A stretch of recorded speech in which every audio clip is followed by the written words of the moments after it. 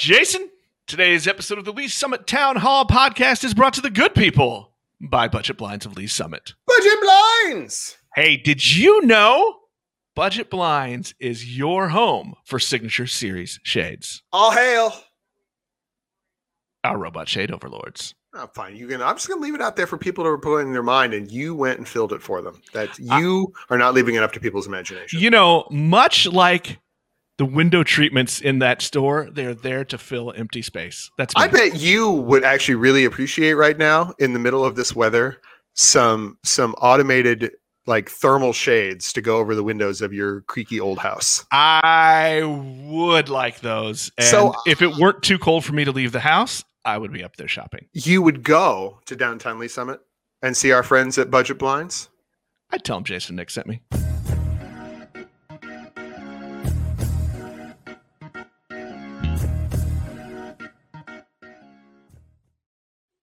Hello again, and welcome to Lee's Summit Town Hall, a weekly podcast about what you can do to make a difference. I'm Jason Norbury, and as always, I am joined by a man who is the guy you'd want to be virtually cooped up with. It is Nick Parker, the publisher of Link to Lee's Summit. I'm lovable. It's my monthly nice thing to say about you, Nick. So is it that time of the month? Yes. Yes, it is. So, no, seriously, Jason, if I have to be, it's cold outside. It is cold outside. If I have to be cooped up in a house and only be able to talk to people through the magic of the internet, Nick, you're one of the people that I would want to talk to. I am virtually cuddly. There we go. All right. Link to Lee's Summit, as it has been and shall remain, is the source for all the news you need about our very fine city. And our unofficial sponsor today is an extra pair of socks. It's 2-sock weather is what I'm saying. I broke out the camping socks this week. Oh, thick wool socks. Yeah. I got like a regular pair of socks on, and then the wool socks over top. It's. I don't know if anybody's noticed, but it's a little cold outside. It's cold. Hey, you just said nice things about me. I want to say nice things about somebody else. I want to give a link to Lee's Summit Town Hall. Good on you to the fine folk at downtown Lee's Summit Main Street. Don't forget to the downtown Lee's Summit CID as well. Fine. We'll say good on you to other people too. But Jason, those two groups just gave more than $12,000 in downtown gift cards to local frontline workers. That is so awesome, by the way. I mean, it is, we had Reese Nichols on. We've had people on who've done really nice things for our frontline workers, for teachers, for others in the community. And I'm glad that the CID and the Main Street organization, Nick, do you have any affiliation with that organization still? I do happen to, let's be transparent, people. I do serve on the board of directors for downtown Main Street. But hey, look, in spite of that, they still did good work. They did good work, and they deserve a good on you. And to be fair, when we were putting together our show notes, our running order this week, I was the one that had to go, Nick, make sure you say nice things about Lee's Downtown, because, he might quietly forget to do that. But y'all deserve Donnie, Ashley, Julie, Rachel, Board, even Nick. Good on you guys. Yeah. Good on you. That Nick guy. I know you didn't vote against it. Hey, we've got a few little quick notes that I want to run through before we bring on our guest. We have Matt Sanning from Lee's Summit Social Services back with us for today's episode. We're going to talk a little bit about what the agency's been going through during this record cold spell. But first, let's get through a few other notes from around the town. Jason, there is a survey Lee's Summit Cares has out that they would like people to take, and this is it's a readiness assessment in partnership with First Call and the Missouri Institute of Mental Health.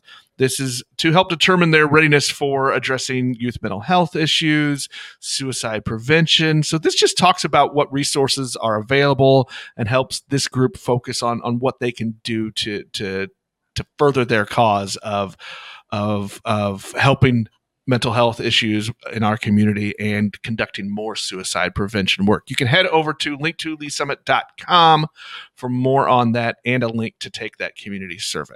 Do that. Our mayor has decided, and rightly so, that he's wants to increase the share of women that serve on our boards and commissions in our community, and he has joined with United WE Appointments Project. They're going to be hosting a press conference to talk about their collaboration. But essentially, as of right now, probably more than half of our residents are female, and a little bit less than half of our 40% of our appointments that are made are female, and we need to work to identify and that. So I want to say good on the mayor for recognizing this as an issue and getting outside the normal box a little bit to help remedy it. And I just want to say, having worked with the mayor a little bit on the commission I'm on, the Arts Council, he's done a really good job since he's been in of noticing when there are openings on these boards and commissions to go and find some more diversity in those seats, and to get more women, to have more people of color. This is a good thing to see him doing, and to get better representation on our civic boards and commissions. Right. I mean, it's not like it's a mystery. I'm going to say this is like, I'll be clear. I communicated to the prior mayor 8 years ago, I think it was at the time, that we needed more women on the planning commission when I was the chair of the planning commission, what have you. And it is a challenge. And either mayor, Mayor Messerly, Mayor Rhodes, Mayor Baird, any of the mayors of the cities that surround us will tell you it's a real challenge to find people to fill those roles, let alone try to make sure that you are doing it in a more representative way. And I think it speaks well of the mayor's desire to do this, that he has reached out or agreed to work with an outside group to increase the number of tools in the toolkit to do that. That'll have I think a good impact on our boards and commissions as well as the community as large. And there, Jason, is symmetry. We started our news and notes with a good on you, and we finished with another one. Good on you to the mayor. Jason, let's bring in our guest for today, Matt Sanning, the executive director for Lee's Summit Social Services. Matt, how are you today? I'm just thankful to be here. You guys are amazing, and I enjoy listening to you and making fun of you when I'm not on camera. Well, that's fair. I will say that as a whole, this is Nick has shifted some of our software, and so it's an interesting. Now we have the capacity to bring people like on and off camera and things of that nature on the video production. For those of you who are watching us or just listening to us on the audio, you'll see that. So Matt has appeared suddenly upon my screen, and there he is out there. So Matt, I don't know if you've noticed, it's been cold this week. It's been insane. Yeah, this has been nuts, and it's it's funny. We knew it was coming. But we're still working our tails off, because no matter how much you plan, you still got to work more and harder. So, yeah. Well, let's talk a little bit about, we did know this was coming, and the meteorologists and Weather Channel people, they told us this was going to be record cold. But can you really be prepared, Matt? And I'm going to talk specifically about your agency. Can you really be prepared enough for the effects the weather has on people in our community? We can do a lot with the tools that we have, trying to be proactive, but that's assuming that those residents know to come to us so that we can help them be proactive. When we talk about winterization and putting things like plastic over the windows to reduce the airflow and the usage of utilities, gas and electric. Those are all things that we can talk about to be prepared. But then during the event, it's really just reacting to the situations that we're given. So what are some of the things now? I mean, so just, Matt's our friend. And so we talked to Matt, and you were up, and other people from the agency were active very, very early Tuesday morning, like 2 a.m. on Tuesday morning, working through that whole thing. What were the things you were seeing and reacting to specifically when we were, 15 below and the very worst of it was on us? Yeah. So, we learned a lesson in 2019 and then in 2020 that we were possibly going to receive phone calls from the police department or from other concerned citizens at really weird times of the evening. When we talk about warming centers in Lee's Summit, those are generally just operating during business hours. And so those are most of the Parks and Rec type buildings, and they are open as warming centers during the day. But at night, we don't have any shelters. And so when an officer or a firefighter or a concerned citizen identifies them, and they can contact us when late at night, when they ring my phone, it comes to my cell phone, or a number of the police department sergeants and the ones that are responsible for leading their units, they'll call my cell phone directly at any time of the evening as needed. Look at Matt name drop. What's that? Look at Matt name drop. The cops call me. When they need to, right? When they need to. But the thing is, we've realized we don't have a call center. We don't have the technology to relay it to 10 different staff members, and so it's just been my cell phone for about 10 years. And so in this case, I tried to be a little bit more proactive, and so I think I slept between 12 and noon and 4 o'clock, and then stayed up from 4 p.m. until 11 a.m. the next morning, just knowing that there would be a chance of that. Because basically after 4 p.m., our agency is closed, but the phone calls don't necessarily stop coming. I just need to be coherent, not coming out of a slumber and a sleep and trying to make arrangements at a hotel. Because when the police or the fire do call, they've usually vetted the process enough where we can put them up in a hotel for a night, pay the $70 or whatever it is at one of our preferred vendors, and just cover them from that evening, and then start doing the casework to make plans for a longer time.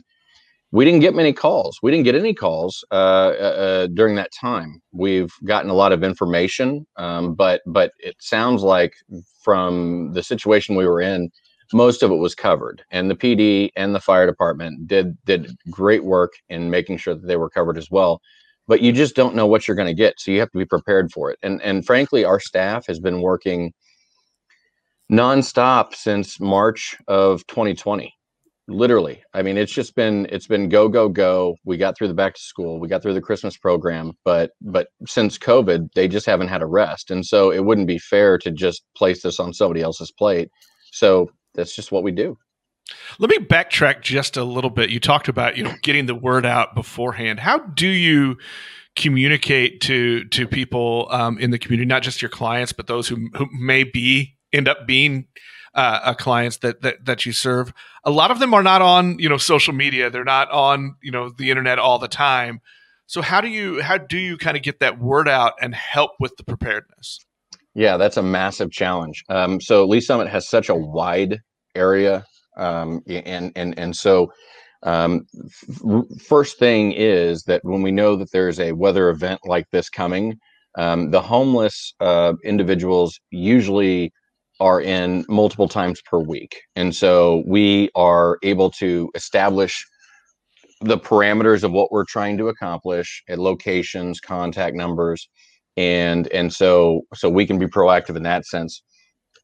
Otherwise, the word goes to the first responders, those that are most likely to interact with those individuals, and then the churches. And so as we have that available, we will share that information, and that information can be shared along with those individual touches, because there's not one large encampment or one large grouping in this situation. And so it's very difficult to individually share that information. So you just hope that you touch key points of contacts, and then that spreads like wildfire as needed, depending on the situation.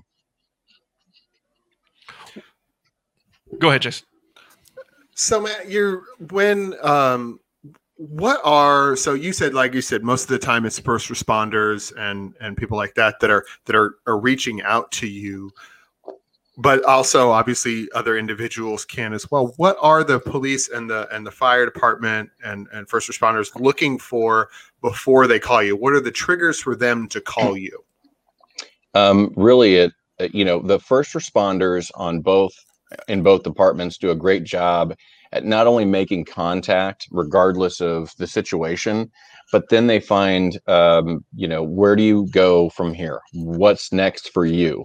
And so when they go through that triage, that's when they go through a checklist, and then they figure out entities they need to reach out to if there's something more desperate.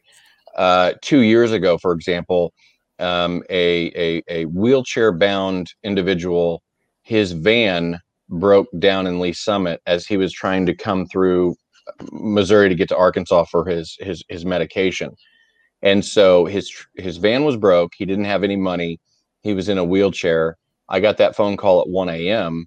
and the cop said, "I don't know what to do in this situation." And so we are fortunate in this community that the agency has contacts with a vehicle repair shop, and they're amazing. And then we had contacts at a hotel. So we had a tow truck take the van to the repair place. We asked the police department to take him to the hotel, and he received the continental breakfast and great care. But and a plug for Best Western Plus in Lee Summit over by Lakewood. They took care of this gentleman, and they did it in a great way. So for 4 days, we had that hotel set up, and we had his vehicle being repaired. And so the agency's responsibility there was just to make sure that he was able to get to where he needed to go. That's not always the case with others. They find their way to Lee Summit, and they're kind of just here. So when the police and fire make those contacts, they do a bit of a triage, and then they will reach out to the entities that will be most likely to help them out. Now, there's been a few times where the police or fire have decided to pool their money together and put them up in a hotel for a night on their own dime. And we certainly don't want that if we have the resources to do it. It's been a little bit more challenging during COVID, but there's no question where the heart is, where their heart is, and what their intent is. It's to take care of these folks. And so we really appreciate that partnership, and that's why we do our best to accommodate them, because when they call, we know it's important, and we know that it's something that we really need to react to and deal with as a community. What we're looking at this week, right now, what are the big issues that you're seeing? I mean, is it mostly is it loss of power for those that are in homes? Is it those who are without a home that trying to find a place for them to be where it's warm? What are really the big issues that you're seeing? Yeah. So first and foremost, in our community right now, and this is a very cyclical process that we've seen over the last 7, 8, 10 years, is that when it gets cold, and because we don't have the resources, we do see fewer homeless. They find places to go that will ensure their safety, and that's not always the case. And those are the ones that we try to address. So we're talking about warming centers, we're talking about shelters and things like that, and it's primarily in Kansas City. And so the biggest issue at this particular time, which is something we haven't experienced in a couple of years. Last year, we got a scare, but we didn't really deal with a long-term weather-related event to this extent. So now it's the compounding challenges that we're having with an extended cold spell. And so with Evergy's and the South Power, whatever it is, process, they were doing rolling blackouts. So the challenge with lower income families right now is that if the power goes out, because of the infrastructure of that home, the power may not come back on. And 30 to 60 minutes is fine in most cases. But with some of these homes and the reports that we've gotten, it's 2 to 4 hours. And when you have a piece of plywood that separates your outside from your inside and no insulation, that becomes problematic. And so those are the things that we're a little bit more concerned about. It's the lower income housing that doesn't have all the modern efficiencies that new houses do. And so that's the biggest concern right now, as well as the blackouts. You add all those together. Last year, a lady, we were trying to find firewood for an individual, and she resorted to burning her furniture because we couldn't find firewood in time. It didn't turn out well. It was a really bad deal. And so we wear that every single day in the sense of, you either find it or something bad could happen. And so we take this very seriously in that sense. And the other piece is, we just heard yesterday from our energy partners that it's likely that gas and electric costs are going to go through the roof on a per usage basis. And so now we have to worry about what happens next month when people start getting those bills, and if they can afford a 200% increase on an average use for their home, even if they're using it efficiently. And so those are two big concerns for us. First and foremost, keeping people alive and in a home safe. And then secondly, it's finding out how we can make sure that they don't go into debt further and securing the funding and the resources needed for that. Well, I think that leads right in to the question we like to ask in all of these, Matt. Okay, you just said what those, what your mission is and your goals. How can people be of help to you and the agency that you're running? I'm assuming your answer is, please write us checks. Yeah, and I normally try to stay away from just saying write us checks, but right now all our money is being diverted to our emergency assistance fund. We've got to keep our lights on, and so we have some overhead costs. But we're writing grants right and left for CARES Act funding and things like that. But with our average assistance going from $300 per household to $1,500 per household, we just need money, and that's it. And so we'll do our best with what we have. And people have asked me, well, if you don't get the money, what happens? And my answer is very simple. I don't have that option. We don't have that option. We have to provide this. So if you can help, do. If you can't, that's fine. There have been a number of families that have signed over their stimulus checks to us because they said, we don't need it, but we know families can and need it. And so we appreciate that. Anything that people can do to help, we don't want empty boxes. We don't want empty houses in this community. We have a 95 to 98% occupancy rate in this community. So with people looking for homes, I get it. I appreciate it. But we want to keep the people that are in their homes in there, and not because they couldn't afford to live there.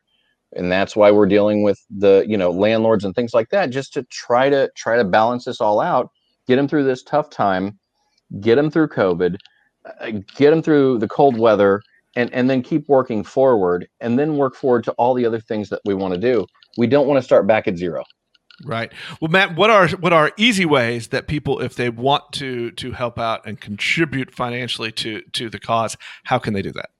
Yeah, go to LeeSummitSocialServices.com, or I'm sorry, LSSocialServices.com. We've got a PayPal link on there. Drop us a check at 108 Southeast 4th Street in Lee Summit, 64063. Walk in, see what we're doing. At the same address. If you want to bring a check or drop some cash off, that's all fine and good. But I promise you, it's going to go towards these people, and that's what we're asking for. We need the community's help. The community has been incredible. We got through from March through now. We've had, the funding that we've needed to get families through these rent issues. We're still kicking the can down the road on the eviction moratorium and some of those other things. And so we're still waiting for something bigger to happen. And this weather event just made it that much more difficult. So we're doing the best with what we have. We've got the most amazing staff and volunteers, and that's because we live in the most amazing community that has been as supportive as we have. You mentioned at the beginning of this production that you mentioned Reese Nichols and Chad Dumas and things like that. And those folks have been so incredible and so integral in how we go about our business. It's the community that really drives our efficiency and our ability to do what we do. So, anyone who wants to help, please. And we'd take it, and we're grateful. And I promise you, it's going to just do good in the community. Well, awesome, Matt. Thank you so much, not only for coming on and sharing some time with us again today, but also for the work that you and everyone at Lee Summit Social Services are doing. And I know it's hard to keep asking, and it's kind of weird in this time, but it's good. And this is the community we're in. And I have no doubt people will respond. So drop by their offices. What's that address again? 108 Southeast 4th Street, catty corner to Dairy Queen, and right behind Filling Station Barbecue. There you go. Or lssocialservices.net. There's a button, a PayPal button. Makes it real easy. I'm sorry. lssocialservices.com. Hit that PayPal button and donate. Matt, I'm going to go back to the symmetry. Good on you. Good on you guys. That will wrap us up for this week's episode. We'll talk to everybody next time.